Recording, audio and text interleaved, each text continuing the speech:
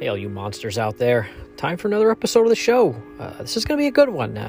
My buddy Ed Moore stopped by, and he was itching to talk about some Mummy, supernatural thrillers, Marvel's The Living Mummy. So we're going to cover the first two appearances of that character here in Supernatural Thrillers number 5 and 7, and tackle them and let you know what we think about them. So stay tuned after the break, and we're going to jump right into it.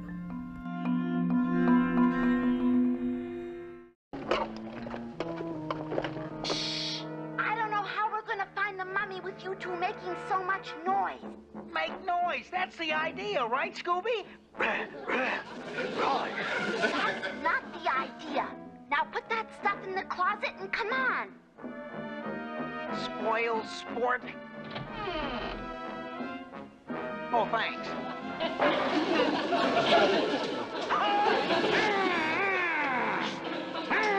Zoinks, the mummy! That doesn't look like transfer. You found him. Yeah, he's locked in the closet. Now what do we do?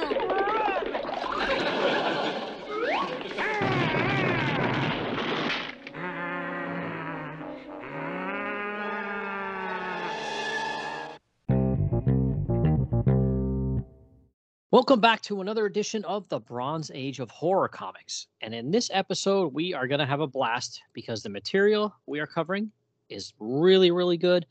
Really fun material here. And also, I say we because I have a really good guest with me here. Returning to the show is Ed Moore. How are you, man? I'm doing pretty good, man. Thank you for the kind words. Surely, absolutely. Thank you for guesting, my friend. And you and I have talked about a few different horror related things, and then I don't know, I can't remember how we brought up this. Maybe you brought up this material to cover for this evening. I can't remember how we got on this title here. Was it you or was it me? I can't remember. You might have brought up something to like narrow it down, like Marvel maybe. And Okay. just thinking back to the Marvel stuff that I read during the Bronze Age as I was growing up, this Supernatural Thrillers has always been a title that stuck with me. And so I thought, well, I haven't heard you cover it on the show, so I'll go ahead and grab it before somebody else does. And I'm upset because I didn't throw it out there first. And so, yeah, I think that's how it went. Yeah, this is fantastic because I love this character and this first comic book. We were just talking offline a bit, and I just said how this first cover we're gonna talk about here tonight is fantastic, and it's my favorite monster cover from Bronze Age Marvel. Yeah. This cover is, I thought it was very cinematic. Definitely like something that you would see like in the opening scene of some black and white kind of 60s horror movie. Yeah, so we're gonna be covering Supernatural Thrillers number 5, which is the first appearance of the Living Mummy, Encantu, and I love this character quite a bit. And this first one, up until this point, Supernatural Thrillers had been just, each issue had a different character to it or different story to it. It wasn't, an ongoing with just one character. They had some really, really good stuff in there for the first 5 issues, and like I said, including this, the mummy here popping up in 5. And then in 6, it switched back again to the Headless Horseman. And then with 7, though, it came back. And then from there on out, I guess, the numbers were good on sales. So it continued till its end with this awesome character, the Living Mummy, right? Yeah, that was like what, 15 issues, I think is how far it Mm-hmm. went. So like over half of the entire run of the book that like you said, initially they didn't intend to stick one character and have it a one character book. But yeah, I guess this one proved popular enough that it finished the series for as long as it would go, 15 issues. I mean, that's not real long, but then kind of in that mid to late 70s kind of time period for Marvel and DC. There was a lot of stuff kind of in the air whenever a book started, I imagine, and it seems to be looking at the history of books that was a tough time to get something started and keep it going for any length of time. So this character must have really worked out to get 8 or 9 issues of this book.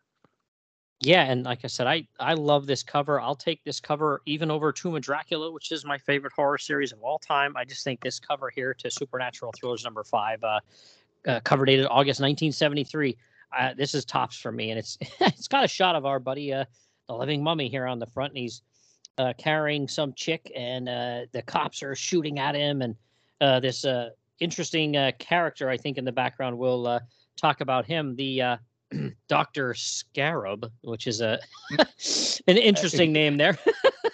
Yeah, not spelled the way you think, but close enough that yeah, it's pronounced scarab. Yeah, pretty on the nose, but I don't know. Maybe Gerber was just having fun with this because he's our writer on this one, and we know he was crazy. He liked to do some wild stuff, right? Oh man, yeah, he was. He definitely used his comic book writing to stretch his imagination or to show other people what his imagination could do. Yeah, I mean, there's a lot going on here. He's karate chopping this pillar, and it says he waited 3,000 years to wreak the revenge of the monster. And another little cover blurb says he lives, he walks, and bullets cannot stop him. And one of the greatest fear fests of all time. But even with all that going on, I really like it. It's just, it's like it has Stan Lee hyperbole written all over it, and I absolutely love the Living Mummy logo there. What do you think of that? Yeah, yeah, that's really catching. The title of the book, Supernatural Thrillers, is secondary to Hmm. featuring the living mummy, and then the font that they used and the color variation on a rack. This would definitely be something that would be sticking out if you could see like this top third of the magazine. Hmm. It would definitely catch your eye. Oh my gosh, yeah. So yeah, awesome. This is this is really good. So all right, well, why don't we dive into this one here? So this is Alrighty. script Steve Gerber, pencils Rich Buckler, inks Frank Shiramonte, colors Petra Goldberg, and letters by Gene Simek.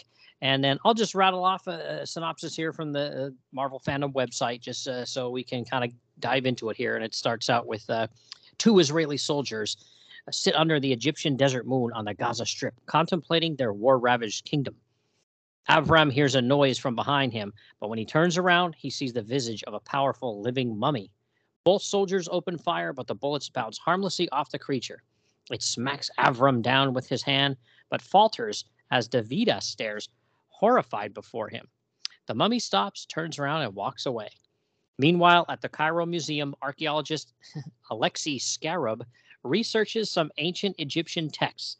His assistants, Janice and Ron, enter the room, and Alexei tells them about the era of the pharaoh Aram Set. So that kind of sets the table for us. I'll just stop right there instead of going all through it and giving all the good stuff away already. So that sets the table right there. But so what do you think of that opening splash page there? That was a pretty neat opening scene there with the two soldiers. I found that interesting. Yeah, I know that men and women both serve in the Israeli army, and I guess I never thought about them necessarily serving side by side. Um, so that kind of caught me off guard, but maybe that's just because I am a doofus and I don't know what I'm talking about. Um, but it is interesting that they I don't know, that they had time to walk away from the rest of the group and in essence hide behind a tank to have some one-on-one time. It struck me as an odd way to start the story. Yeah, it is strange, but like I said, when you look at who wrote this, well, it kind of is just Right. par for the course, right? Yeah, yeah. So But wow, what about page two? Page two, it's almost like we get on page two what you normally get on page one of a comic. We get a huge splash page and then the credits at the bottom. So what about that page? this would have been an excellent cover by itself.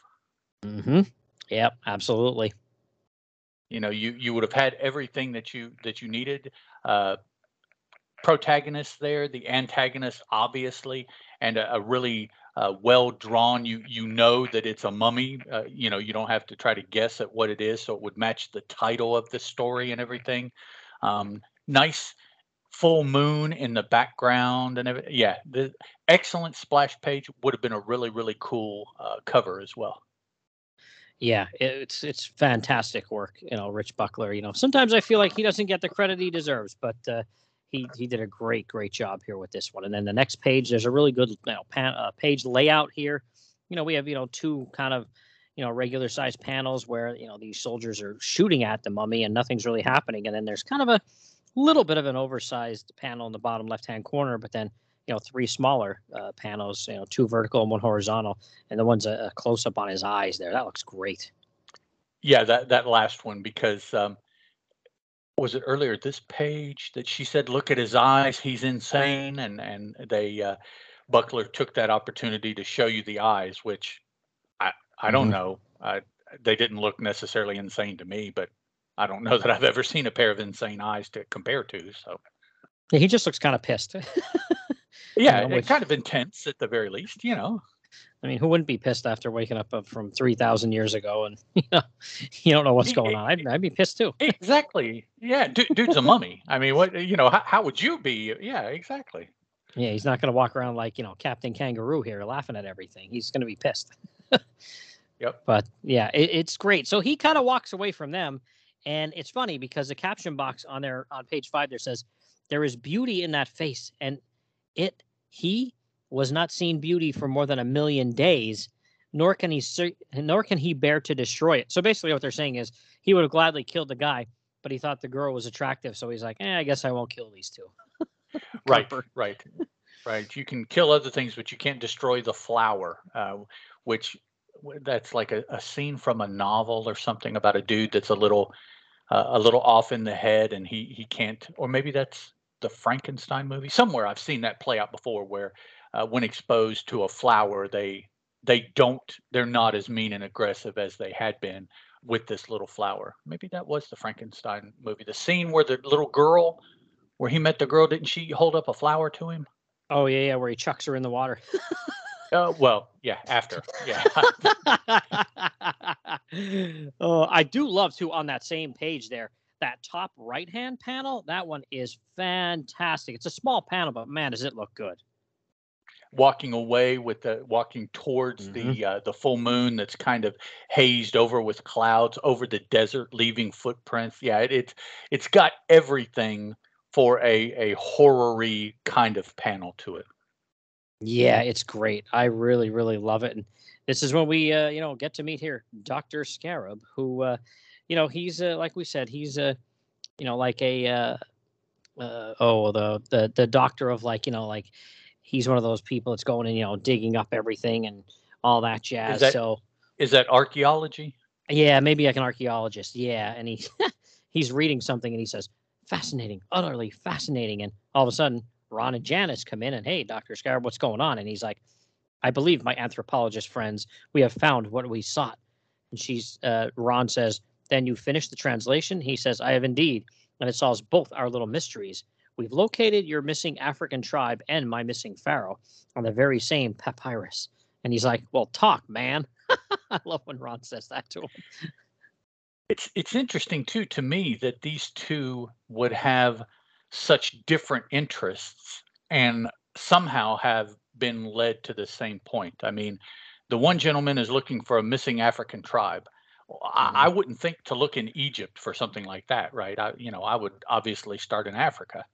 And the other guy, well, he has some Egyptian mystery that he's trying to solve, but he has taken the counsel of an anthropologist that potentially specializes in ancient African tribes. And it's like, well, your interest is in Egypt. Why would you be talking to someone whose interest is in Africa? It just, again, Gerber taking these two things and putting them together for the story. But I'm like, would they really fit together? I mean, does it work that way? Well, it's interesting. I do feel, I don't know if you've seen the version of the Mummy film from 1959 by Hammer. I don't think so. Okay, yeah. Peter Cushing's in it. Christopher Lee's The Mummy. It's really good, and it really reminds me. I don't know if maybe Gerber had seen that film, because the same thing kind of happens in that film where, there's this flashback and we see, and this is Dr. Scarab here in the comic, and he's telling Ron and Janice what's going on here. And he says about, there's a lost era in Egyptian history, 200-year period, which we almost knew nothing about. And it shows all these slaves having to build this temple. And one of the slaves, was like this really tall, big dude called Encantu. And, they made him do all the real heavy work because he was really like a big, gigantic dude. He's literally like 7 feet tall. He's like kind of like the Andre the Giant of this tribe, except he's like ripped too. Right. Yeah. And they made him carry some of the bigger blocks on his back, which looks crazy. But we do see then there was the king here, and he's getting some advice from his buddy here, Nephris. And Nephris says, "You seem troubled, great one." And the king says, "Yes, Nephris, I am." And he says, "About Encantu's plotting, no doubt. It should not bother you, sire." And the king says, "Oh, and why is this? What do the stars say?" And Nephris says, "That your temple shall be completed, that it will stand forever as proof of your greatness." And the king says, "I see." And he says, "It's true. I suppose, how could they revolt without weapons? Still, when the temple is finished, I'll put them all to death." And Nephris says, "A wise decision, sire." There you go. No problems at all. Let me take a step back a minute. Thinking about what I said, I do. To me, it's of course, but I do realize that Egypt is in Africa.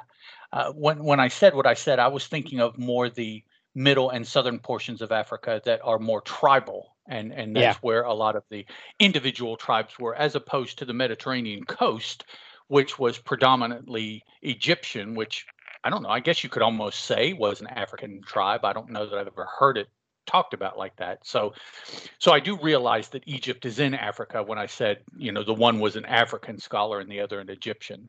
So I guess they could cross lines. It's just not something that I've seen very often when I read or watch things having to do with either the tribal part of Africa in the south or Egypt. They always seem separate. So I just wanted to clear that up. I was thinking I sounded kind of like a goof there. So no, yeah, I got what you meant, because it does seem like, as a continent, it is very much separated by regions of, different, peoples, and like you said, tribes even, or whatever you want to call it. Like Egypt almost seems like its own separate entity when you think about the continent of Africa, but it's really not, I guess. This is totally possible, I guess. It may be a little far-fetched, but it is possible. Yeah, I just, I hear a lot about, I've seen a lot about Egypt, but I guess I just hadn't run across them going out on slave like sorties and gathering up people to bring back as slaves. I always thought that whatever slaves they had were just those places that they had conquered, and that was mainly around the Mediterranean coast. It wasn't like down, or I didn't think it was down into the the middle continent of Africa, there where the more tribal kind of situation were with the people. So again, maybe Gerber knows a little bit more about Egyptian history than than what I've run across. I certainly don't claim to be any kind of expert in anything like that. And it's interesting too. Dr. Scarab also says, that this pharaoh Aram Set was doing a lot of exploration, and it says one of the expeditions netted Egypt a nation of slaves, Africans known as the Swahilis. So I'm assuming he's riffing on Swahilis there. I would assume, yeah. Yeah, so I guess that's what he's saying. He did go down like into the more middle or southern part of the continent, and basically, snatched up a bunch of people used as slaves here. And wow, I tell you what, Rich Buckler, man, I really love that pyramid he drew there. Him and Frank Chiaramonte. Yeah. That looks great, right? Yeah, for sure. That it's got the big giant. I guess those would be hieroglyphics also on the one section, and then almost like he's imagining what the Sphinx is that we see now is the very top, and underneath it is this big pyramid, which at this point we know is not. The Sphinx is not on top of anything, but. It's almost like he's trying to say, well, once upon a time, that's what the Sphinx was the capstone on top of a big pyramid. The cherry on top of the sundae here, right? And then it almost looks like you can see the pyramids of Giza there in the background as well. I'm like, yeah. I was like, oh, okay, but they're close by there, yeah. Yeah, and it's funny too, because again, he draws this. It's only like a third of the page, this panel. But it's really good. And like I said, these hieroglyphics, like everything has a lot of detail to it, down to the fact that like the top of this, pyramid or temple or whatever, you can see little people on the top of it. Off to the side here where they're trying to like hoist up or whatever they're trying to do to the Sphinx too, and you can make them out. They're all little people with arms and legs and everything. So it's fully realized, but Hmm. miniature. And then yeah, like you said, the guys at the top, whatever directing or whatever they're doing. I see now over on the right hand side in the corner is the bunch. I thought it was just ropes leading off the panel, but I see now that you've got a little bunch of people there too. So, yeah, he's got little people everywhere that you definitely recognize for what they are. Yeah, it's really good. Like I said, I just really, really fantastic job here by Buckler and Sharamonte. And then I like this panel at the bottom where it says, "And when the last stone was in place, the slaves were marched into the dungeons, there to be slaughtered by Pharaoh's guards." And you see them. This is another really good job with the artwork. And then got to call out Petra Goldberg as a colorist as well. There's text on the left, and it's in the text is in the stairs because the stairs are like black. Because again, it's dark. You're going down into this, the bowels of this pyramid or wherever, and each of the guards is carrying a torch, and only the area right around the torch is lit up. And then there's some blues, and they're walking down there. Again, that's really, really good. Yeah, the light is colored, and then where the light doesn't fall, it's the blues and purples, and denoting shades or darkness. And yeah, it's the source for lighting was very much taken into account when the panel was drawn for sure. Yep, yep. Well, and there's one thing going on here. So they did mention it, a little tiny mention earlier that Encantu was kind of he's saying to all the other slaves like, "Hey, we're going to get out of this mess. I'm going to lead you out of here. We're going to get out from under the thumb of this Pharaoh guy." So when they lead them down there to execute them, this is when the slaves revolted and they start chucking some of these guys off the side of the stairs. I don't know if there's like a bottomless pit there or what, but it's just off into this darkness. And Kantu's choking a guy and grabs his like sword and he's gonna stab him. And they basically start revolting against this guy. And then wow, they come up to the surface and the Pharaoh says, "Stop! I command you to surrender. Your lives will be spared."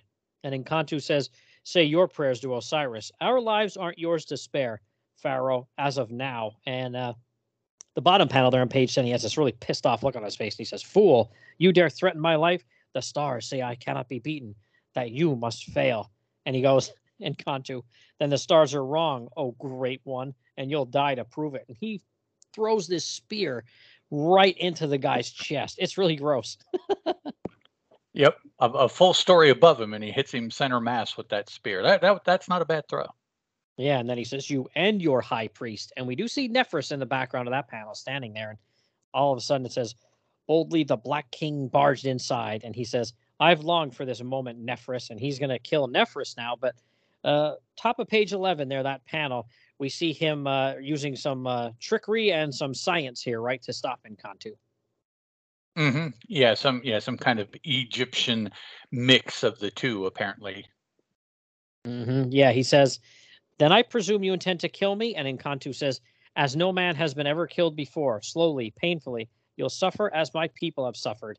And there's a little caption box that says, "But even as Encantu spoke, Nephris dipped his fingers in a strange potion, and with a flick of his wrist, sprinkled several drops on the black man's face." And then he says, "What's happening to me?" And he's almost like, like paralyzed, like he's been I don't know how to describe it, but whatever this potion is, it actually has him standing there like a statue that he can't even move, right?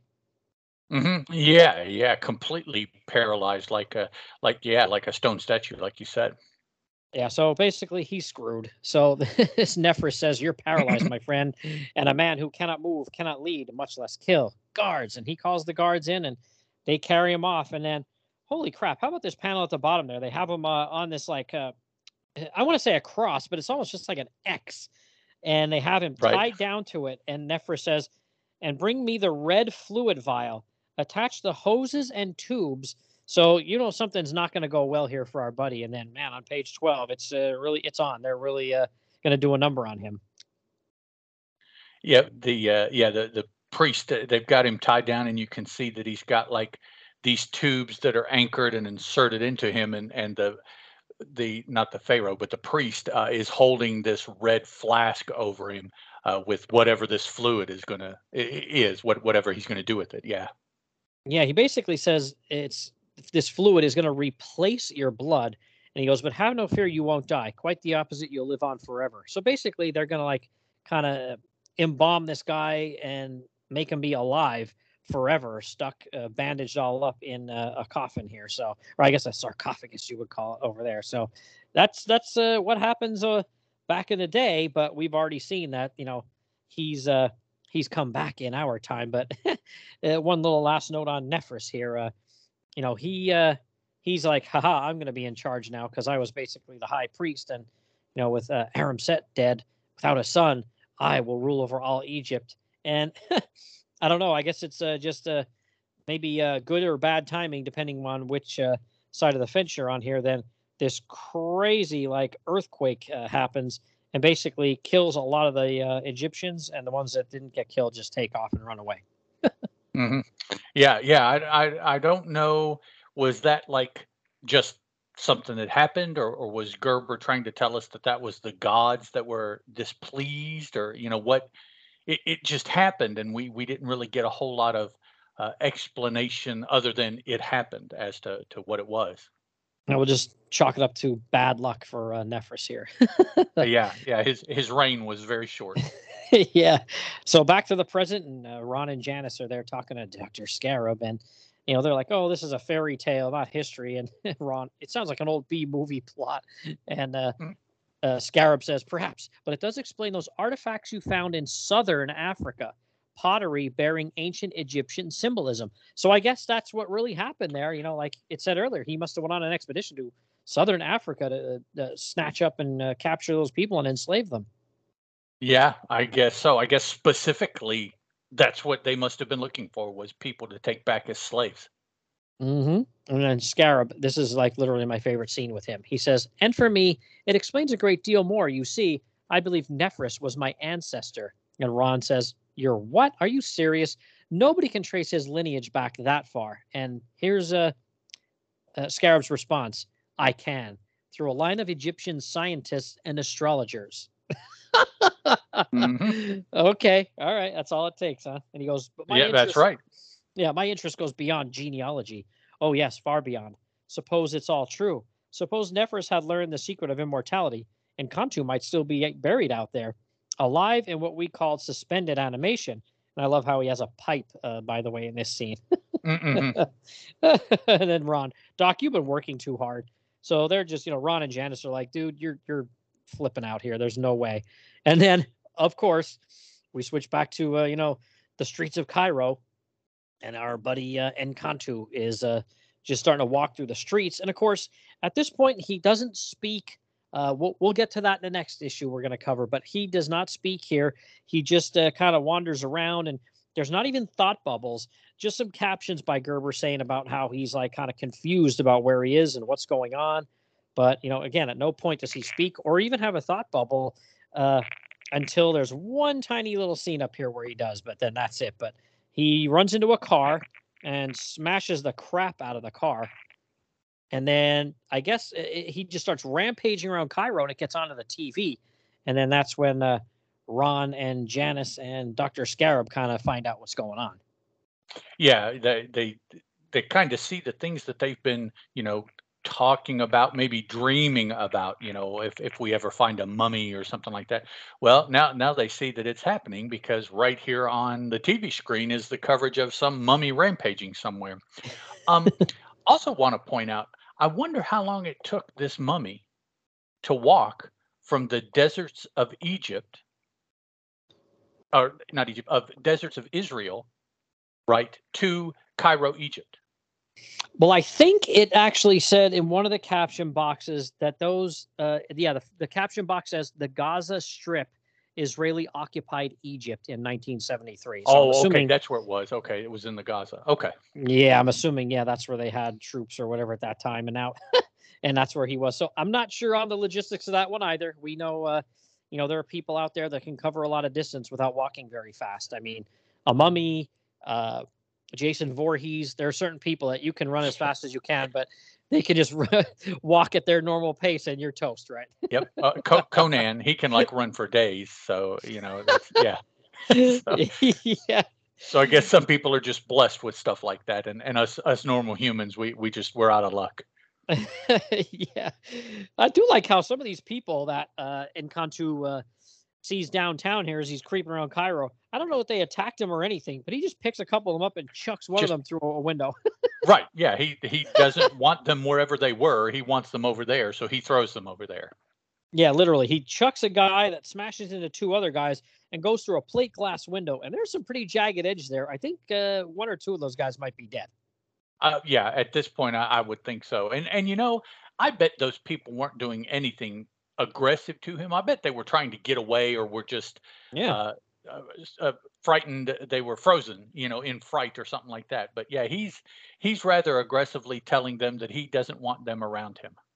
And it looks like this is like early evening. So these people probably just, were forced to work some overtime at the office, just minding their own business. And now they got chucked through a plate glass Yeah, window. they're on their way home, man. Yeah. They ain't want no part of nothing. They just want to get home, get some dinner. But Encantu is like, no, here, catch this. Hold my person, he says. Yeah, 1 minute you and your buddies are like, it's Miller time. And the next minute you're getting chucked through a plate glass Yeah. window and No killed. doubt, man. In downtown Cairo, it's like that stuff never happened. This is the kind of stuff that happens in Japan, right? We see it all the time when Godzilla's rampaging. It doesn't happen here in Cairo. Well, until this night. Yeah, and I love how Buckler in that panel decided to draw a sexy lady's leg there too, as she's bolting out of the panel. Right, she got away. You can't hurt the women, so she got away here. Yeah, and Dr. Scarab, he runs in to tell Ron and Janice, hey man, there's this mummy running around. It's got to be him. Let's go check it out. Well, I love to. Oh, I forgot to mention Dr. Scarab. Not only does he have a typical 1970s button-down shirt open with his chest hairs hanging out, he has a pendant on his chest as well. And what is that pendant? Oh, it is a scarab. So not only is he named Dr. Scarab, he wears a scarab. Yeah. Not to put too fine a point on who he is, but yeah, that's his jewelry he's wearing. That's fantastic. So yeah, now and then it doesn't say. Almost like the mummy is walking around like almost like he doesn't know where he is, where to go, what to do. But at some point it says he has an impulse and it has brought him here. And that same impulse bids that he enter. So he does. So he rips the door right off the hinges to, I think it's Nephris. I'm saying Nephris, Scarab's apartment or office or whatever. Yeah, something.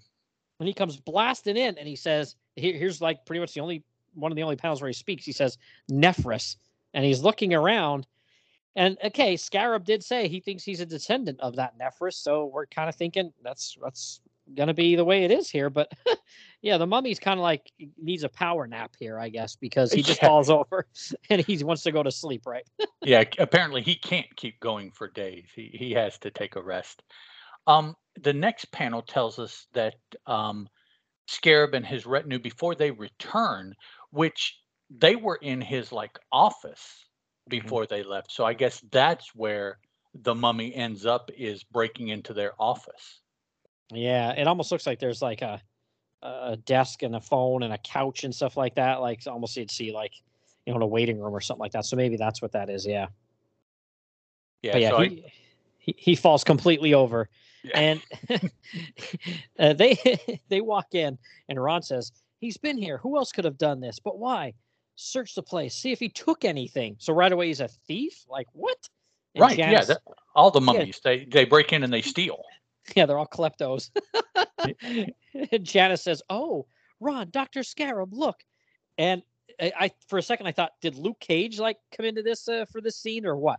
Ron says, Christmas. Look at him. He must be 8 feet tall. Mm. I love it. And Janice says, I don't understand. Is he dead? Did he come here to die? And Scarab says, I tend to doubt that, my dear. Ron, see if he's breathing. And Ron goes over to him and checks to see if he's breathing. And he says, I think he's felt fast asleep. And here's something I don't get. So you're Dr. Scarab. You're this educated guy. This would be the scientific find of a lifetime for you.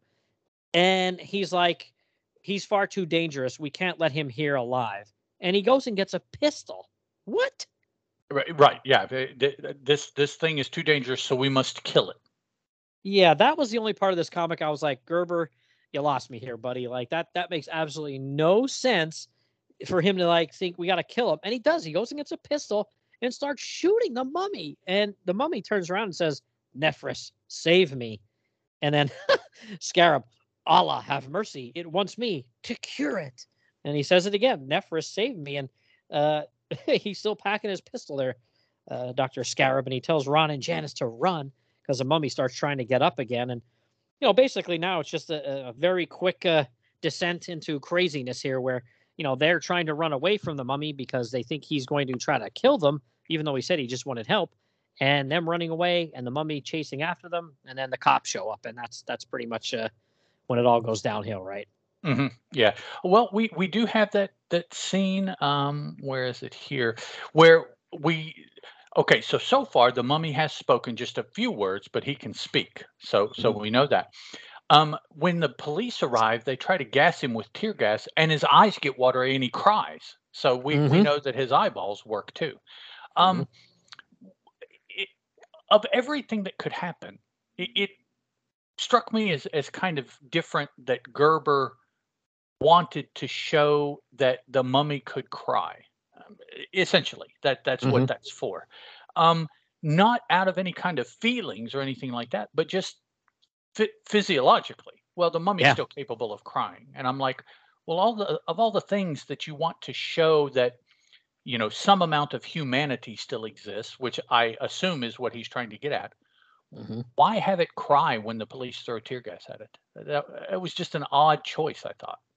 Yeah, it's interesting, and it almost looks like it's not saying this, but it almost has this look on its face like, why are you doing this to me? And then there's like 20 cops there, and they just start shooting at him like crazy. And I do love this panel where he rips a telephone pole like he snaps it right off at the base and starts like swinging around. He's gonna kill some people with it. Yep. But they somehow there's water on the street already. I guess it's rained or something's happened, whatever. And the electricity and the water and mummy unfortunately do not mix well. Yeah, he gets zapped, and that's on the very last page there. That's a really good panel too, where he's getting electrocuted. It's like the electricity coursing through him, and he's all in this like contorted shape. That's a really good one there too, right? Yeah, very, very, no pun intended, or I guess if you want to, pun intended. Very powerful panel. Yeah, and then he hits the ground, and the fuzz says, "Look, he's folding up like a cardboard doll. We've got him." And I'm a little hazy on this too. Now, I guess I don't know a lot about what goes on in Egypt as far as the cops and the laws and this and that, but Scarab says, "Officer, wait, I'm Dr. Scarab, the archaeologist," as if he's world famous and everyone would know him, I guess. I've studied this creature. I realize this sounds impossible, but he may not be dead. And the cop says, "What? But look at him. He's too hot even to touch." Scarab says, "I know, but you mustn't think of him as human. I beg you, give him to me for study before you dispose of him." And then the very last panel, the caption box says, "Dumbly, the officer nods." What? Maybe being a descendant of Nephris, he has some kind of power, and this is kind of an allusion to the fact that he gave the cop some kind of whammy. Oh man, I don't know. That's hilarious. But there he lays dead. 3 cops are there: Ron, Janice, and Scarab. And it says, as he watches the mummy's smoldering form and prays it will never live again. This is the cop. So that was it for this one. So this is really good. This is such a fun comic book. It's like it's like you want to just sit down and watch a fun popcorn movie. That's how this comic was for me. How about you? Yeah, definitely. And it definitely has the feel of yet another one-off for this book. It wasn't definitive. I mean, of course, you didn't see the body, whatever, disappear or explode or whatever, but everybody is saying the body is dead. And so you're like, okay, well, in its rampage, unfortunately, the mummy died. So that's the last we'll see of the mummy, just like all the other issues before this have been one-off for that character. So, next issue we'll move on with another one-off kind of character. So this right now has the feel of everything that's come before it as far as this particular book. Yeah, absolutely. It does feel like a one and done, like you said. Even though there's the mummy laying there, not totally. He's just laying there. You could come back from this, obviously, and And Right, he yeah. does. Yep. So yeah, so all right. Well, if you're ready to hop on, we're going to jump to Supernatural Thrillers number 7, which is the next appearance of the Living Mummy. Back from the Tomb is the name of this one. And cover credits, depending on where you're looking, some are saying John Romita pencils and inks. Some say pencils Ron Wilson, John Romita inks. I'm not sure. Either way, it looks fantastic. Because I have seen some Ron Wilson covers that did look Romita-ish to me. Whether or Mhm. not it was because Romita inked those as well, or he was kind of aping his style, or his style just is very similar to Romita's. I'm not sure, but what do you think of this cover here, this one? I like it, but honestly, not as much as I like the cover for issue 5. Mhm. It definitely does the job. You've got the mummy coming out of a something, and by the looks of it, maybe it's a museum. It looks like so he was in the museum, and he's busting out by breaking the doors out towards the, we'll say the street, towards the outside of the building. And you've got a couple witnesses here. We'll find out who the witnesses are on in the story a little bit. So still very, very dynamic, very catchy. That very well, not exactly the same kind of logo, is it? I think they changed up Colors on are the. different. Yeah, the Yeah, colors yeah. are different. Yeah. It's still though a nice bright logo compared to potentially some of the other things that were on the shelves at that time. So it would still jump out. But even if the logo didn't work, over here on the left-hand side where the wolf was in issue 5, they have a headshot of the mummy for issue 7, and it is freaky looking. Yes, it is really cool. And right behind, right underneath it, it says by popular demand now in his own Sinister series. So, like we said, obviously it's they had 5 come out and the numbers probably looked pretty good that they thought, hey, rather than keep trying to scrounge something for, how many more issues, every issue being another character, its own character. Hey, let's roll with it. The people said they thought the mummy was great. Let's, hopefully we'll see him again. So they started, rolling with the mummy from, like we said, here on out. And there's not a in this book here, there's not a letters page, I don't think, but I'm assuming maybe come issue 8 or 9 at the latest, there'd be a letters page where it would say, people are clamoring for, the return of the mummy. Hopefully, yeah, since it's the same character and people will recognize that they're talking about that. I could see where on the one-offs like that, it would be kind of hard to print letters 3 and 4 issues later because if the people reading that book hadn't read the previous book, they wouldn't understand any of the references in the letters either. So it'd be a little more difficult to do. Yeah, for sure. But yeah, I like this cover quite a bit. I do like the color scheme better on the on 5 where the letters are actually in white and there's like a little bit of speckles of black underneath at the bottom of the letters, and then the background was blue, and then all the letters are I don't know what process you call that, but they're almost like the outside traced in like a red, where Mhm. this one it says the living and that's in yellow, and mummy is in like orange with again the blacks at the bottom there, but the background's white. So I don't care for that quite as much, but it still looks really cool. Yeah, oh, definitely, definitely is going to stand out with a lot of the other, at least Marvel books that are on the market right now. Yeah, and then there's a right there it says back from the tomb, and I love how they wrote tomb there. It's all, like creepy kind of lettering. But yeah, there's a guy and a lady here running away from the doors being smashed open by the mummy. And the guy has a speech bubble and he exclaims, "Look out. Door won't stop him. Chains won't hold him." And I'm thinking, how do you know chains won't hold him, pal? Yeah. Yeah, good. Yeah, I don't know. Ratchet up the intensity, I guess. He's just sure. Yeah, then he's out for vengeance on the whole world. Again, how do you know? Did he tell you that or what? Yeah. Dude's just breaking down some doors and he's coming to all these conclusions. Yeah. I mean, I've come out flying out of some doors in my day. Nobody ever said that about me. I don't know. No, yeah, I don't think so either. I certainly hope that nobody was worried I was going to take over the world from some of the places I was running from. Yeah, for sure. I mean, maybe I didn't have bandages. That was my problem. Oh, there you go. That could have been the key. Yeah. So, yeah, Supernatural Thrillers number 7, cover dated June 1974. And this is, again, Steve Gerber script. Now, this one's a little bit shorter in page count. And I'm assuming that was either A, because Gerber was writing 100 things right at this moment. He was a workhorse around 72, 73, 74, 75. He was writing a crap load of stuff for Marvel. Or this was a last minute, hey, we got the numbers in from the Mummy sales from Supernatural Thrillers 5, and they were great. Steve, bang out another Mummy story so we don't have to think of something else. Right. Yeah. I think that the practical side of me would think what your initial thoughts were, but the more romantic part of me would be, no, that second possibility is what happened. But yeah, I'm not sure. Roy Thomas, isn't Roy Thomas still alive?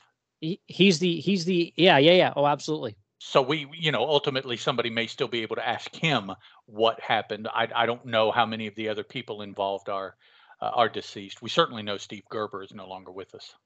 Yeah, Val Mayrick's still around. He's somebody that I'm going to be pestering very soon to see if he will come on my show and talk to me about comics because cool beans. Yeah, Okay. I love this stuff that he did, and then he also did a lot of the Monster of Frankenstein issues, Hmm. especially towards the end of the run. And then even better than that, I feel, is his work in black and white magazines for Marvel. There was an ongoing story of the Monster of Frankenstein in I think it was Monsters Unleashed, if I'm not mistaken, that black and Okay. white magazine. Yeah, and then he did some, one-off stories, really cool horror stories here and there, and like vampire tales and stuff like that. So yeah, hoping to talk to him one day.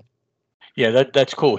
Whenever I see his name, this era for Marvel, the 70s monster comics are always what comes to mind when I see him as an artist somewhere. Yeah, I feel he gets one of those guys that gets lost in the mix, but yeah, really, Mhm. really good artist, really good artist. So yeah, he was the artist, pencils and inks. It's wholesale, all him. Colors, Linda Lessman, and letters by John Costanza. So I'll just bounce right into a quick little synopsis for this one. It's the living mummy awakens inside a crate in a museum in New York. He bursts free of his confines and begins wandering around the corridors. A security guard named Jones comes up on him and flees in terror. He telephones the police as well as the museum's curator, Dr. Carol Harter. Harter arrives at the museum along with Alexei Scarab, but the mummy is long gone. Scarab tells Harter the history of Encantu and his recent resurrection and rampage in Cairo. The mummy, meanwhile, wanders the streets of New York, rests briefly in Central Park until he finds two young thugs hassling a woman. The mummy approaches them, but the thugs, as well as the woman, flee in terror. Encantu has no idea why they are so scared of him. The two punks run into a police officer and explain what they had just seen. The officer then radios the incident into headquarters and drives on to investigate. Several squad cars converge on the scene and open fire on the mummy. Several bullets strike a nearby vehicle, causing it to explode. In the midst of the explosion, the mummy takes the opportunity to escape down a back alley.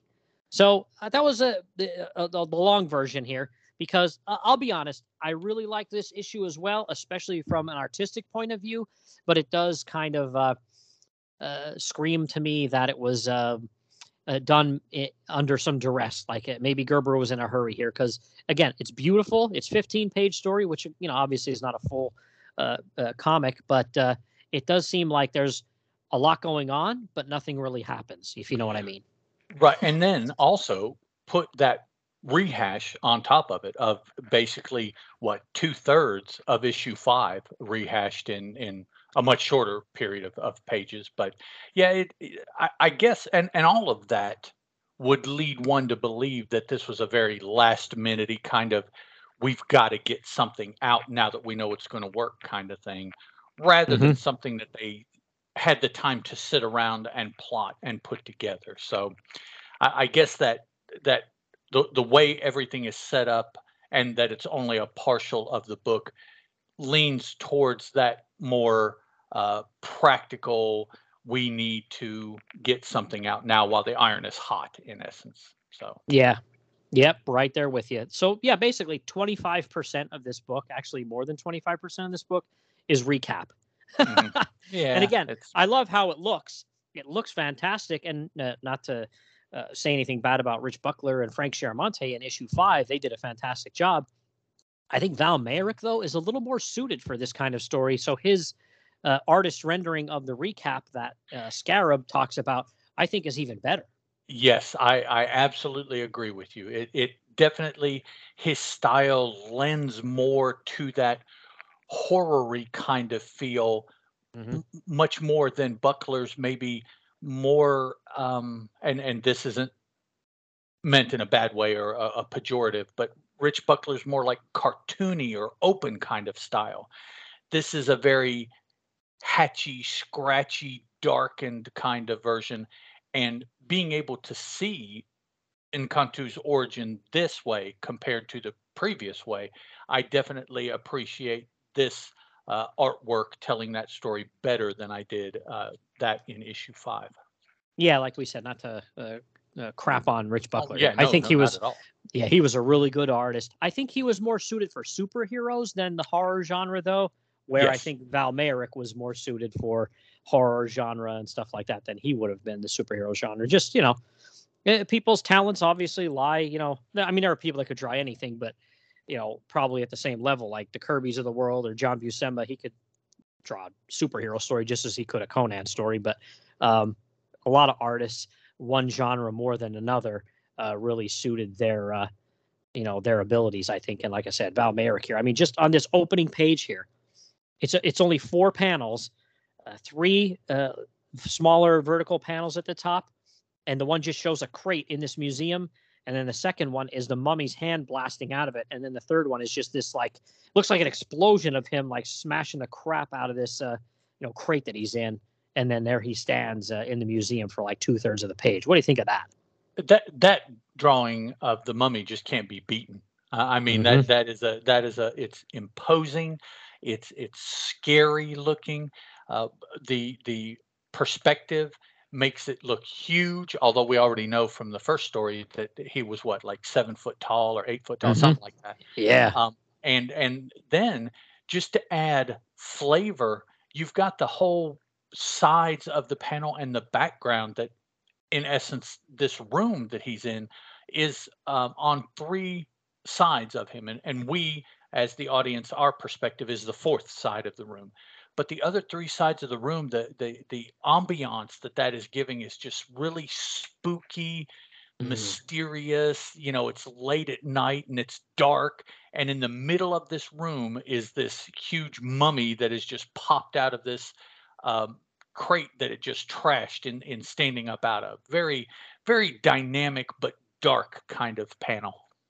Yeah, and I love how there's a little caption to the bottom right-hand corner there, and it's basically a caption that's in a vase there. I love when they do that. Yeah, yeah, it's taken some part of the art, but then used it as part of the narration. Um, Something came to mind here. Have you seen the cartoon Primal by Jendi Tartakovsky? I don't think I have. I know that name though, because isn't that the person that did Ren and Stimpy and stuff like that? He did Dexter. Comes Oh to yeah, mind Dexter's immediately. Laboratory. Yeah, yeah, yeah. Yeah, he might have done some others, but he did. There's 2 seasons, and by the way that the second season ends, I'm pretty sure that's going to be all that he's going to be able to do. But there were 2 seasons of 10 episodes. They run about 20 to 25 minutes each, and Okay. it's about a Neanderthal Hmm. and the adventures that he gets into, but it is using that um, Dexter's type artwork that Jendi does. Although he quickly moves on to directing and doesn't, I don't think, do as much of the artwork. Although they stay in that style for both seasons. Um, what came to mind is in the second season there is a character in there that is a captured king of a captured tribe. The whole tribe was captured by the bad guy, Hmm. and the king he put into service. The king was king because he was the largest of the tribe, and the motif around the characters lends me to believe that it is supposed to be an African tribe that was captured, and their king, who was the biggest person, became a member of the bad guy's army because he was so big and strong and could withstand so much and could be so vicious on command and all that kind of stuff. But Hmm. just the large king African tribe matching up between what Jandy did with that season of Primal and this character just kind of merged in like a car crash in my head as I was looking at this panel. So Oh, interesting. Yeah, I interesting. Yeah. have no idea if there's a connection. I don't know if Jendi grew up and read these books, and yeah, I don't know, but that's a lot of little things that are the same between the two for there not to be any connection, but it's possible. Yeah, that's cool. And I love Dexter's Laboratory, by the way. Great show. Oh yeah, yeah, I did too. Hilarious show. But all right. Well, yeah. So how about page 2 here? I love how, of course, if you're this mummy that's been around for 3,000 years and you awaken, it's one thing if you awaken and you're in a desert somewhere and then in Cairo running around and you see cars and stuff like that. Well, he awakens here in this museum and he has all these things, these Egyptian things around him. So of course he's just like, what's going on here? But it doesn't take long for him to get so pissed off that he just wants to get out of the place. So he comes over, a la the front cover here, to a set of doors. And wow, he smashes the living crap out of them. I love that panel. What about that? Describe that one. Yeah, it's almost like the you're looking at it almost like from the opposite side of the front cover, but he's walked up to these what we see are double doors, and this time when he smashes them, well, first of all, there's not any audience down on street level watching. He is just walking from one room to another in the museum. But when he hits the doors, they don't just get knocked off the hinges and break into like a couple pieces like on the front cover. No, these are big pieces and small pieces, and it shatters in different ways. And then around him and kind of behind him is like various shades of color of orangish and reddish and yellow, like an energy nimbus or like a force nimbus from where he has hit the doors, crushing them out. And you can see on his hands and his arms, some of his bandages are kind of flailing as they've broken loose, and a very, very powerful dynamic panel here. Yeah, the whole artwork in this issue, I'm just gonna say, again, and not to say it was better than 5 or anything like that. It's just it to me is like off the chain good. Like that panel, it's almost like there's an explosion. When he hits these doors, he's so powerful. It looks fantastic. And then the next panel at the bottom there, we see the security guard, like the night watchman. He heard this obviously and comes running around the corner and says, "All right, I know you're there. Come out, no tricks." And you see just part of the mummy's shoulder and his face. And wow, does that look menacing there. And right to the next page. And then there's 2 small panels, and it's a close-up on this night watchman. And he says, basically, "No tricks or I'll shoot." Oh, no, no. And wow, look at those 2 panels. They are so good. They're just tiny little panels. Like there could be 15 or 20 of these size panels on this page, which you would think there wouldn't be much detail in them. But the detail on the cop's face, or I shouldn't say cop, the night watchman, it almost reminds me of Bernie Wright's in there.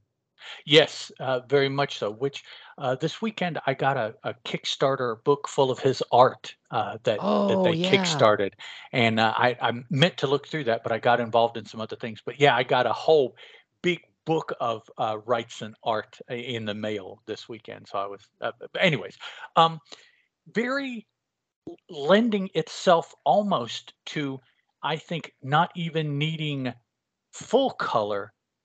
I can only imagine what this would have looked like in just black and white, these 2 panels.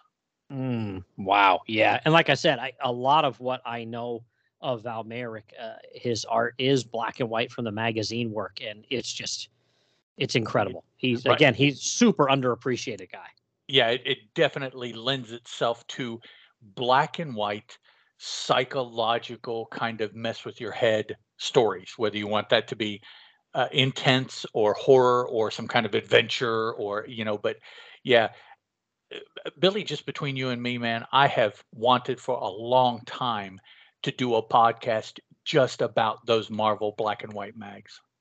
Well, it's a good thing you said that because I have a ton of them. So we'll have to talk after Oh this. man, yeah, I have the Conan kind of slants things because there's so much of the Conan. So I always kind of think of, well, just pull those out, not because they're bad, but just focus on those Marvel black and white horror mags from the early to mid 70s, man. That would be so much fun to read and talk about. And anyways, Val Merrick, these 2 panels, like you said, they're small, so you think, well, you would lose uh, some distinctness, some, but everything is there.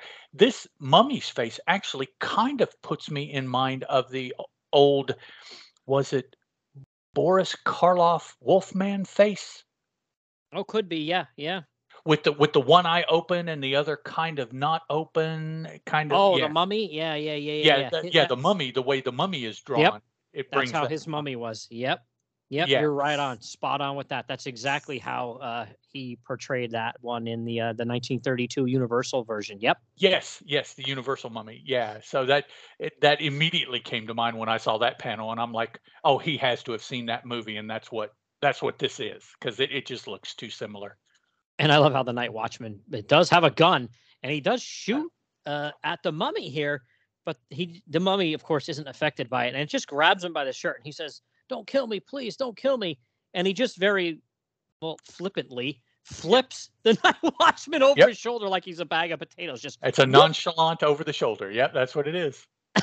It's great. And the Night Watchman thinks to himself, "Lord only knows what that thing is, and maybe even he don't know, but it's alive. I heard it breathing, and it's dangerous and strong as an ox."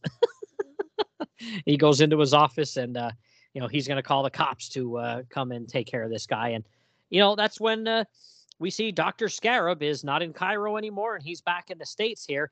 And we also there is one caption box, I can't remember where it is now, that they do say there's a time frame here that it's been a few months but less than a year since Supernatural Thrillers number 5, where we saw the mummy get electrocuted, and the cop over in Cairo said, "Sure, you can have the corpse here, Dr. Scarab." So between then and now is like not quite a year, but quite a few months afterwards. And he, I guess, I don't know if he normally works in the States here, but he was over in Cairo on a dig or something. But he's over here now.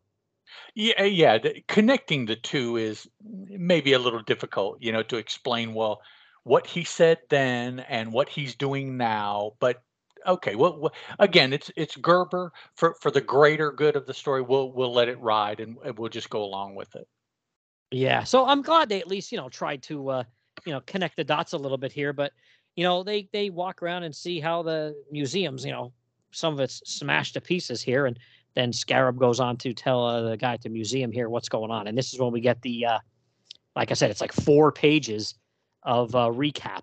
So like we said, when you think about it, it's 15-page story between the recap and this initial scene of him just busting out of the crate and then out of the museum. That's literally half the comic right there. Right. Yeah. Yeah.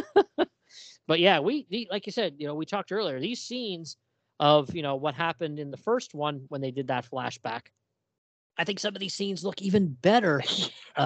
It's crazy good, isn't it? Yeah, yeah, and some of them are even, you can tell that Merrick read that other issue, because the scene is more than just essentially the scene. It's the same thing, only maybe from a different angle, a little higher, or maybe closer to the ground, or so. Some of the scenes are things that we did not see, but a lot of these are just different representations of the same panel, almost like.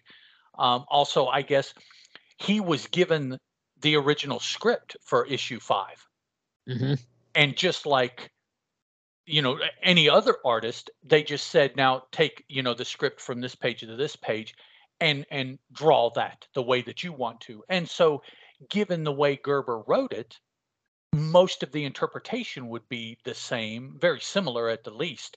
And then those places where Merrick maybe had a little bit more flexibility as how to interpret it, that's where the scene really changes to a different character's perspective, or maybe something like that. But the similarities are so close that either Merrick did it by the panel, or he had to have had the script, and they just said, "We just want you to redo the script from these pages. Go at it," and that's what we got this issue. Yeah, he took that flashback scene and then also the ensuing scene from 5, and made it his own here. And to Gerber's credit, he didn't just write the same things down for the caption boxes. It's it's the same kind of meaning but different words. So it's not like he lifted anything. He just like we said, he's probably under the gun here, so he was like, "Hey, let's just do that." And they said to Val Mayer, "Hey, here's issue 5. Can you kind of write 4 page or draw 4 pages of the same thing just in your own way?" Right. Yeah. You have this much space to fill. Go ahead and fill this. And now I hear all the time about the Marvel method. Wasn't the Marvel method the art first, and then somebody came after and with the art there in front of them wrote the narration and the word balloons? I think as Lee started to back away from writing, that went out the door because I Okay. know, yeah, I Okay. know for a fact once Doctor Strange, that title got started in the was it early 1970s there. I know just for one example, I know Gene Colan, he usually would work with a script from a writer. He didn't, Okay. yeah, Okay. he didn't plot and think. I think that was mostly like Lee Kirby, Lee Ditko, and then Okay. once it started to go away from there, like guys like Roy Thomas started to be more prominent, and Steve Englehart, Steve Gerber, Jerry Right. Conway. I think they were pretty much plotting and writing, and then the artist was doing their thing. Okay. Okay. Yeah. I So by just this time, yeah, I think that's how it was working. Yeah, well, I was just wondering if this was, because like you said, Gerber didn't use the same words. And so I wondered if he got this artwork back and then wrote the narration captions based on what Merrick had drawn. Yeah. Yeah. I think he probably, like we said, between having the issue and then a pretty good idea of what Gerber was doing in this one, he probably had a pretty good idea of what was going on. But Hmm. yeah, like we said, he made the artwork all his own. Like I love that page. It's the last page of recap where we see there's 3 panels at the top and then the real big panel at the bottom where it just recaps basically what happened in those last moments where Ron, Janice, and Dr. Scarab found the mummy, and it even shows Dr. Scarab shooting at him, and then them running out the door, and then in one big oversized panel, kind of the big fight between the cops and the mummy, and then the mummy getting electrocuted there, and that looks really really cool. Yeah, yeah, very, very similar, but very different too in the same way. So yeah, Merrick did an excellent job of I redrawing, in a lot of ways, something that someone else had already drawn, but making it his own, and in some ways making it better than the original. Yeah, I mean, literally, he took the last 2 or 3 pages of that Supernatural Thrillers #5 and put that whole fight scene into one panel, and half of the panel, or at least a third of the panel, is Scarab's face telling this story, and Hmm. then there's 2 caption boxes, and then a little bit of exposition at the bottom, and then there's it's hard to describe. It's almost like 3 different sections showing, the mummy getting electrocuted or getting shot at and pulling the telephone pole out of the and by the way, the telephone pole looks like it's as big as Godzilla. Yeah, Out of really, the it's huge. yeah, out of the ground and then getting electrocuted. Like I would love to know how he did that because it almost looks like he had just a black background, drew Scarab's face, and then erased these 3 sections and redrew these 3. Like, how did he do that? I just would love to see that process. True. Yeah, that's a good point. I didn't think about that. But yeah, how would he overlay the overlays on the overlay to get that to come out the way it looks, at least? Yeah. It's brilliant. It's brilliant. But then, yeah, right back to present day here, and Scarab telling the guy here, I can't remember what his name is. I might have not even said his name. Maybe they don't have this guy a name because, or unless I'm sorry, it says Dr. Carol Harter, and I saw Carol and was assuming that was a lady, but that doesn't necessarily have to be a lady. So maybe that's this guy here he's talking to. Could be the director of the museum, I believe. Yeah, he's there, Right. and of course he doesn't want to believe any of this. And Scarab's like, "Listen, pal, I just lived all this, a few months ago. Yeah, really. Read a newspaper. It happened." Yep. But I do like this. So now for pretty much the rest of this comic, except for one little scene with these gangster guys, these gang members, and then some cops. The rest of this comic is basically Gerber and Val Merrick showing you, with words, and visually, what it would be like to, be awakened in a different time. And it's interesting because the mummy's wandering around looking at all these buildings like, what is going on here? Because he doesn't even know where he is. He thinks he's still probably in Egypt, and he thinks to himself, Actually, and again, now here in this book, they're giving him more of a personality. Hmm. He's got this inner monologue going, and he thinks to himself, "What land is this? The air is thick with the scent of burnt oil, and these lights that burn without fire. What are they? What do they mean?" And he's looking at a traffic light. It's really, I found that really interesting that this is the road Gerber went down for the basically the second issue of this character. Right, yeah, to get some of Nkantu's perspective. What is he thinking? What is he seeing as far as his experience will be able to define for him, calling the race of wizards that must have created these fireless lights and things like that. So yeah, you could see that he uh, he understands what he's seeing, but he doesn't understand how they exist because it must be magic compared to what he knows from when he was alive. Yeah, and I love how on the next page, then he's walking through a park. I don't know, maybe it's Central Park, and he decides to just sit down on a bench. Right? Yeah, he's tired. Well, the previous issue he got so tired he collapsed. So I guess he remembers that he can be pushed that far. So he doesn't want to collapse out here. So he takes a seat on a bench. Yeah, and then again, this whole time he's thinking to himself, and he's like, this isn't my homeland, and he's like, oh, my people, they must be freed and they must be joyous by now. Again, because he doesn't realize it's 3,000 years since he was embalmed. Right. Yep. Yeah, really, really good. He goes, how much time has passed since I fled Egypt? And he goes, years. I have slept for years. And he says, but how many years? How?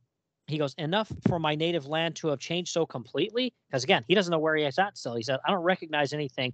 And again, he's imagining in his head, thinking about the where his tribe lived, where it's like tall grass and all these animals and stuff like that. There's an elephant, there's a lion, and again, looks fantastic. Yep. Great artwork by Val Merrick there. Absolutely. Yeah. Yeah. You can see the Gerber is taking an opportunity to show just how far displaced he is, right? Because we know in 73 what the world, and I'm throwing up the big quote fingers, what the world is like. And here we see what Nkantu thinks the world is like. Completely different perspectives, but to us and to him, this is the world. That what we see and what he is imagining, because he hasn't seen these things yet, of course, but he doesn't yet know that they don't exist in this way. So as far as he knows, this is what his reality will be like: is the African plains, and I don't know, maybe that's Kilimanjaro there in the background. Oh, could be. uh, Yeah. Elephants, lions, and whatnot. And then, we saw earlier, but we also know from reality the tall buildings and the paved streets and the stoplights and things like that. That's the real world of 1973. Hmm. 3,000 years would be what, like 2000 BC or so, or no, 1000 BC, right? Yeah, 19 Yeah, 1,000 something. Yeah. yeah. So that's a long, long time ago. And it's interesting as he's doing all this, inner monologuing, all of a sudden, a woman's voice crying for help. So he said, well, perhaps this will be an opportunity to make an acquaintance with a native of this awesome land, one who will provide me with answers I seek. I only pray that I have strength. And he goes, to fend off whatever beast menaces. And he goes, no, I cannot believe it. Are they not Egyptians, but rather, and he sees these three guys harassing this woman. I don't know if they're going to mug her, rape her, what's going on here.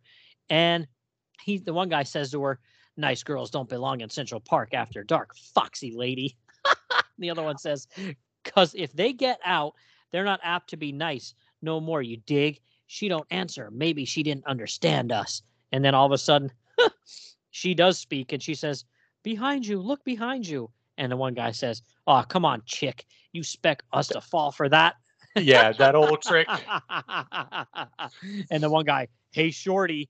And they turn around, and the mummy grabs the one guy by the neck and just chucks him into the other three guys. And the mummy thinks to himself, these men, if such they may be called, are my color. This is my homeland then? Can they be Swahili? Can my people have become so savage, or have all men become as bestial and depraved as these? And I thought, that's pretty good commentary there. It's like, Yeah, pretty just much. from watching that one scene, yeah, that's pretty astute. Yeah, and he says, I have frightened off the attackers, woman. Why is she running away from me? Why does she fear me? And it does look like it's a monologue, not a speech bubble there, but I guess maybe he just kind of gestured to her. And then he says, I would call to her, but my throat so dry, so stiff, my voice would be no more than a croaking noise. So he just can't quite speak yet. And then Mhm. all of a sudden he's looking at himself and he's like, oh, maybe they're scared because of all these bandages I have on. Let me take them off. And then, wow, what about that scene there when he takes the bandages off his hand? Whoa. Yikes. Yeah, for the first time, I genuinely felt for the dude and what he must be going through when he took those bandages off. And simply because he saw his skin, he Mhm. came to the realization of what's going on. Yeah, the caption box says, but as Encantu does that, he gazes upon the cracked, withered, molted, blustered flesh beneath the strips of ancient cloth. A wave of sheer revulsion sweeps over him at the sickening realization that his entire body must look like that hand. And yeah, you can see he like goes to his knees and he starts kind of like pounding on the ground because he Mhm. realizes like this is going to be his life now. He's not who he once was. Well, the caption in the next box, I think, is the most telling. And the horrifying truth dawns upon him at last that he has not slept for mere weeks or months or even years, but for centuries. Mhm. Centuries, it's repeated for emphasis. So he's coming to the realization that he is, like we have been told, thousands of years old. And so, all of his musings about what things must be like just completely got thrown out the window. If he's Yeah. thinking in the thousands of years later, nothing should be the same. Now, of course, we know looking back that there are similarities between us and them, but for all he knows, no. Nobody that I was thinking about is going to be the same. My country won't be nothing is like I remember it that long ago. It can't be. Mhm. Yep, and then I love this next page where those, those guys, those, gang members, they all start running, blasting out of the park, and there's 2 random cops sitting in a cop car, see them come running, and the cop says, "Oh boy, now what?" And then they kinda say to him like, "Dude, there's this crazy mummy running around," and it says, "The officers are skeptical, but they agree," and they get on their little radio and call back to the station, but then we just immediately jump back to the mummy here, and of course, he hears the sirens and the screeching of brakes, and that's an interesting panel there at the bottom of that page where all this is going on. It almost looks like it's daylight, but I think it's just supposed to be all the police lights, and then I don't know if there's a chopper there or what, because there is one that's like really bright in the sky. I think that one, like if you look on the, I don't know, the two pages later, Oh yeah, it's a fire the truck.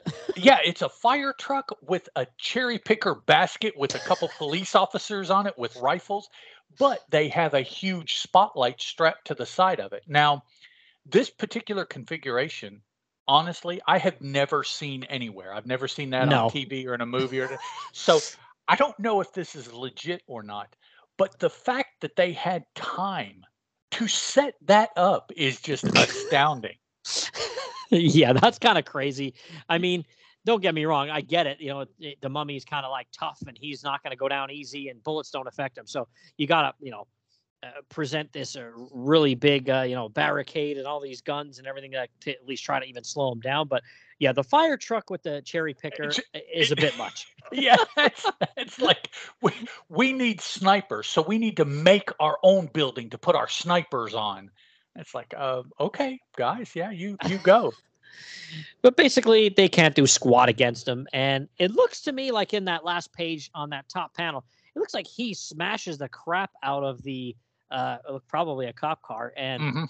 and it's kind of like blows up. But they just keep shooting away at him, and he just walks away. But he goes down this crazy alleyway, and we're gonna need to see what's going on here because he goes down this alley, and then the cops are like, "He's down there. We've got him cornered." And they look down the alleyway, and he's gone. And So there's nothing there, yeah. yeah, so that's a pretty neat way to end the book there. I think that's pretty cool. Oh, for sure, because, whatever has happened, he certainly hasn't shown any ability to, like, be invisible or disappear or shrink or, any of those things that would make him not be in this alley when the cops get here. So yeah, obviously something pretty major went on for him now not to be where they can see him. Yeah, and it's not like he's that fast that he could, get out of there. Right, right. Yeah, it's not the Flash. He ducked in and ducked out before they even got there. Yeah. Yeah, interesting. So, well, that's how the Living Mummy here ended for this issue. So overall, really cool. Great character. Really like this character quite a bit. And they're, obviously they had to do a quick turnaround here for this one. So there wasn't a whole lot, they could do, and that's probably why they had, like we said, all those extra pages of, just basically recap that happened in the first one. But pretty good, right? Yeah. Oh, yeah. I enjoyed it. I think it was a really solid follow up and continuation of what we saw in that first issue. Yeah, absolutely. So, all right. Well, there was a little backup story in this one here because, like we said, it was only 15 pages. So they were always doing more like 20 to 21 pages around this time. But yeah, so this is pretty good. It's one called "He Came from Nowhere," and I'm just going to assume since this is from back in the day, Strange Tales '94 from March 1962. Most of the places think it's either Stan Lee or his brother Larry Lieber Plot wrote this one. But it was interesting that it's pencils and inks by Joe Sinnott in this one. And yeah, like I said to you offline there before we got started here, it seems very Ditko-esque to me, the story itself, and then even some of the artwork too. But not to be. It's our buddy Joe Sinnott. Yeah, yeah. It definitely had a look visually different from what I assume is Joe Sinnott. And then, like you said, yeah, the scripting or the plotting or whichever, was very different from what I know of from Stan Lee. So he or Larry Lieber, whichever, however it went.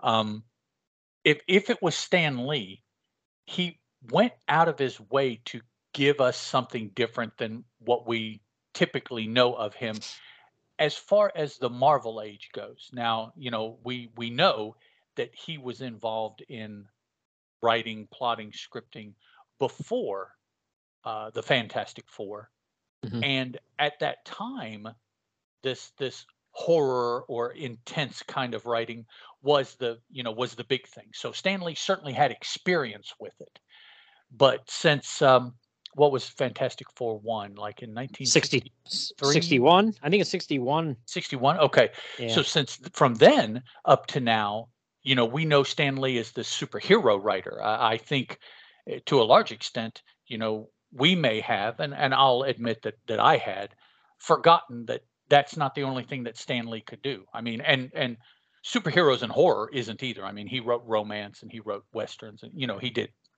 did everything that needed to be done. Yeah. But up until now, this kind of writing is not something that we've seen that much or really expected from Stan Lee, or at least from my perspective of reading Marvel books. Yeah, and it's an interesting little story. So we we see this guy Joe Morgan escapes from prison, and I love how he escapes right out of prison, and he doesn't even look like he's in a prison uniform. He looks like he's in regular civvies, and he already has a pistol too.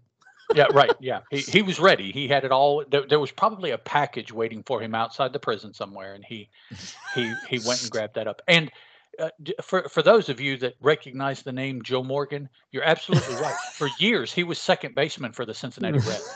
So Yeah, yeah, you're right. He yeah, he he had a downturn here, a little bit later in life, and was in prison, and this is his story after he escaped. it's a pretty close likeness here too. Absolutely.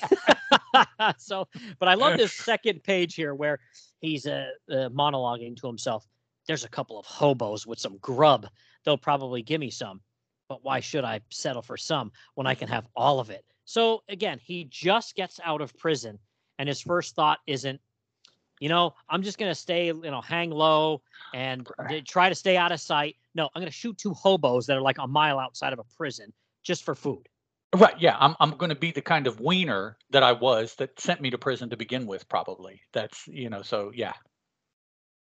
Yeah, it's crazy. So so he's gonna do that, but then all of a sudden, hey, what's that? And there's this bright light in the sky, And all of a sudden, it opens up like almost like a door. And he goes, "It's some kind of bright light. It's getting brighter." And he's like, "I can't even look at it." And then all of a sudden, he says, "It's dimming now, but it's changing into a man." And we see this dude that's like, in like a suit and tie, and he looks like he's even got a handkerchief there. This guy's really dressed up, and he just appears out of nowhere. And the guy, Joe Morgan, says, "What is it? Some kind of gag, a trick? Things like this can't happen. They just can't." And this guy says, "Oh, but they can happen. Not often, I admit, but nevertheless, they do happen." And he goes, "You're talking, then you're real? I ain't just seeing things. Who are you? Where are you from?" And he says, "My name is Groff. I come from the future." And I'm thinking to myself, God, my name is Groff. But I thought, okay, it's the future, but it's going to come into play, right? Did you not get any Rod Serling, Oh, sure. Twilight Zone kind of feel from those panels and every? I'm like, oh, okay. Oh, absolutely. Absolutely. So he pulls the gun on this guy and says the future, but the future ain't happened yet, which made me laugh. And he goes, "How did you get here from there?" And this guy says, "The ring has fantastic powers. By merely rubbing it, a person leaves one segment of time and enters another." And he has his hand up in the air like, "Hey, look at this ring I have on." And the guy says, "This doesn't make any sense. It's crazy. Yet I saw it happen." And then he thinks to himself, "Wait a minute. If this Joker came into the present, I can go into the future. Then the cops could never catch me and send me back to stir. But first, I better check up on a couple of things." So he says, "Look, tell me something about the future. What's it like?" And this is fantastic. The guy says, "It's a wonderful place. Science has made everything perfect. Even the weather is scientifically controlled. More than enough." He goes, "And work? What kind of jobs are there?" And he says, "Nobody has to work. All the work is done by machinery. You might also be interested in knowing that the population is arranged so that there is one beautiful woman for every man."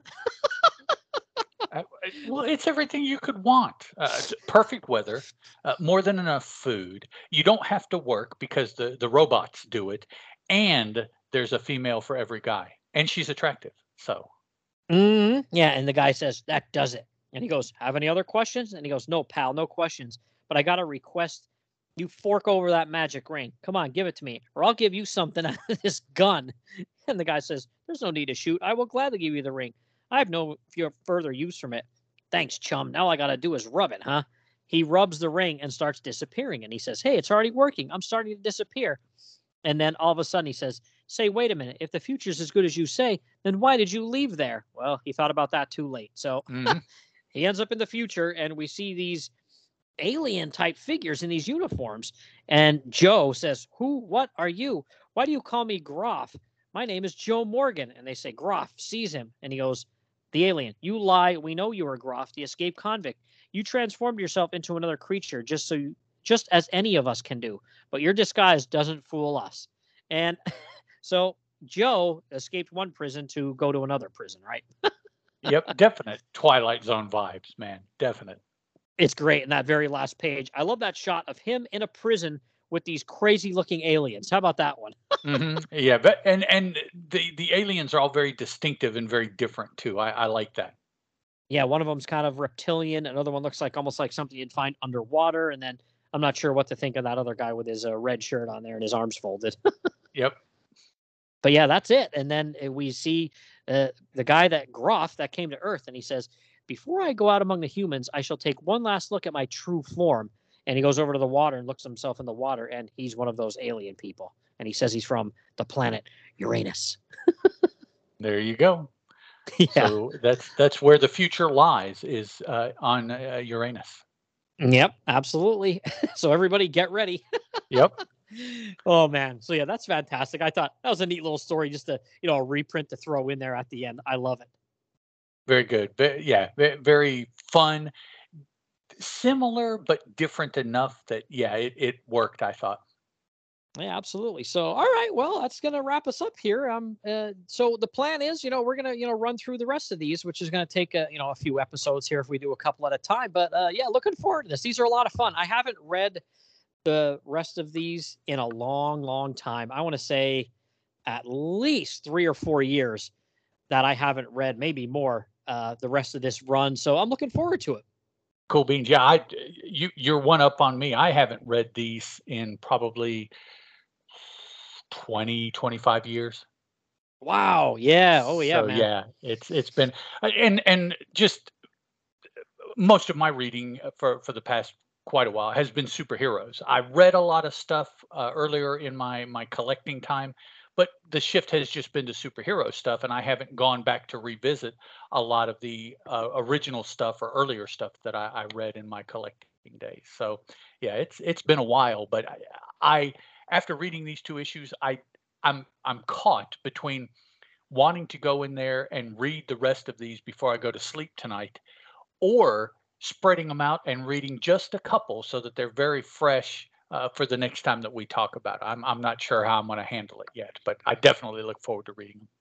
Yeah, and then I forgot to. I did get all of these issues, just because I was at one point I realized I was pretty close to getting them all, and then Mm, I was able to get five, which was the most expensive one out of the whole lot, right. obviously because of the mummy. But yeah, I was able to close this run out, and I have all the singles. But I totally forgot.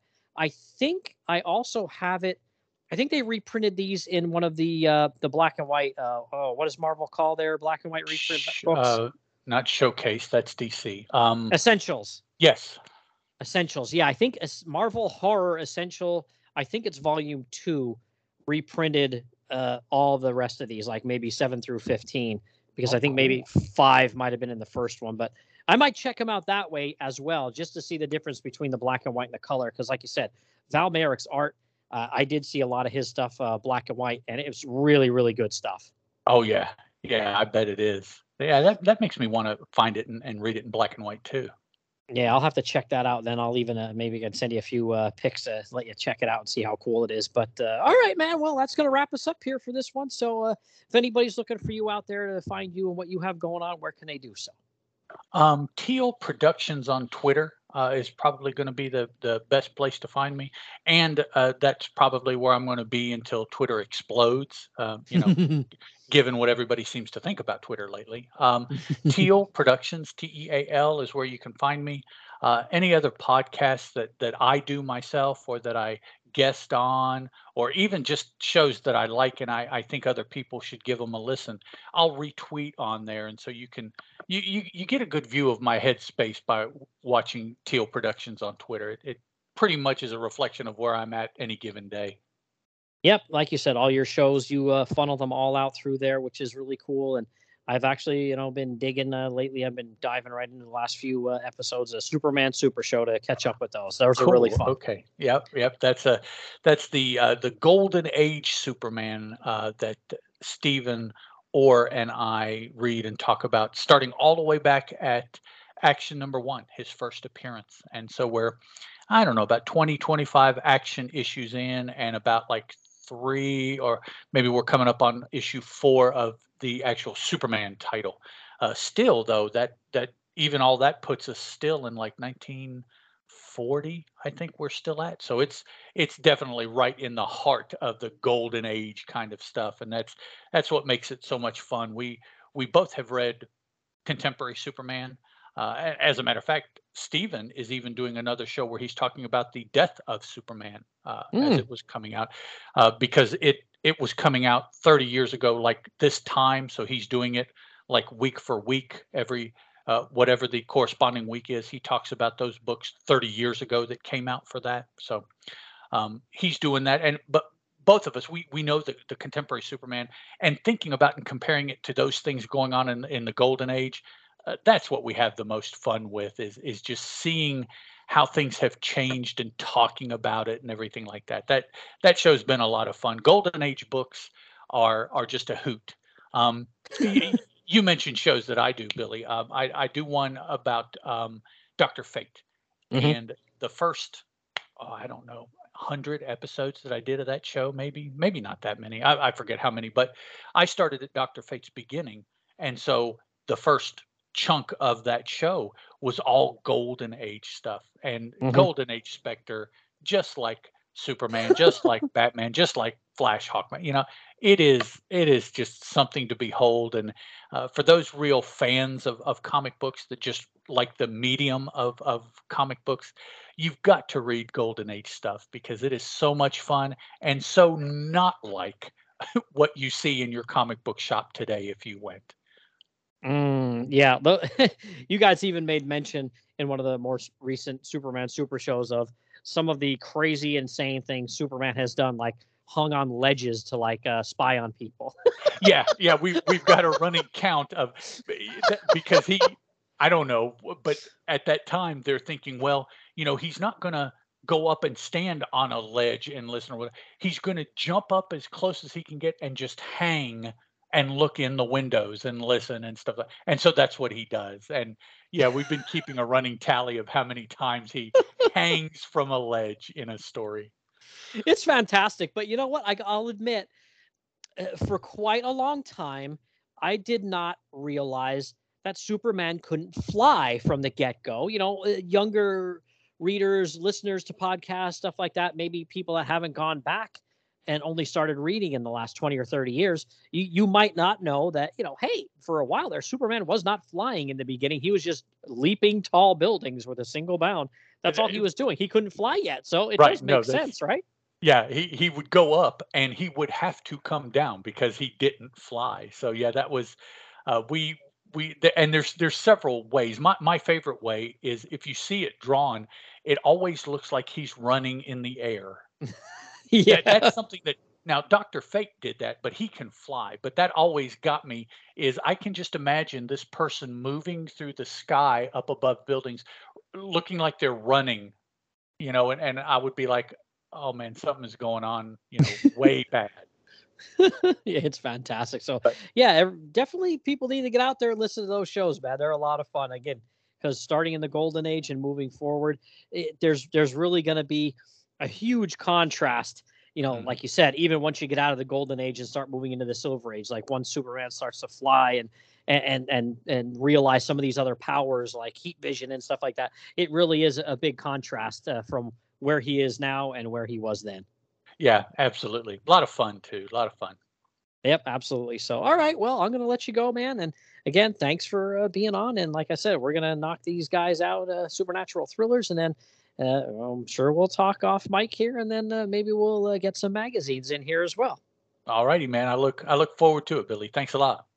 All right, I'm going to step out here quick and take a little break, and then come back to wrap up the show.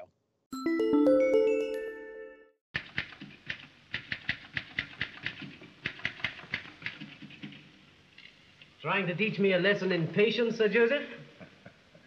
Method is everything in archaeology, my boy. We always deal with our finds of the day in order. Well, it seems to me that box we dug up today with the very peculiar gentleman over there is the only find we've made in the past 2 months that'll bring this expedition any medals from the British Museum. We didn't come to dig in Egypt for medals. Much more is learned from studying bits of broken pottery than from all the sensational finds. Our job is to increase the sum of human knowledge of the past, not to satisfy our own curiosity. Well, that's all very true, Sir Joseph, but after all, we're human. And a find like this, well, how can you wait? This is your first trip. I've been out here 10 years, and I'm more curious about that mummy than you are, and even more about that box. Wimple. Yeah? The viscera were not removed. The usual scar made by the embalmer's knife is not there. I guessed as much, Miller.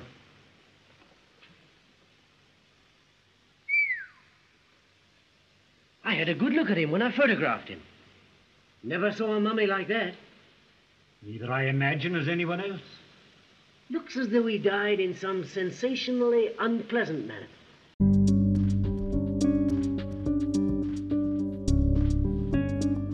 All right, everybody, that's going to wrap up this episode.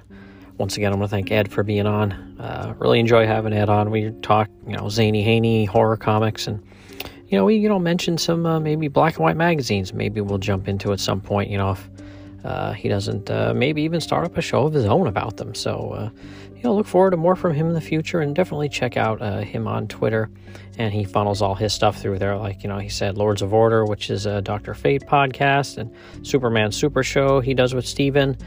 He's got a lot of stuff going on. So definitely check out his Twitter feed for everything that he has going on, and give a listen. All right. Take care.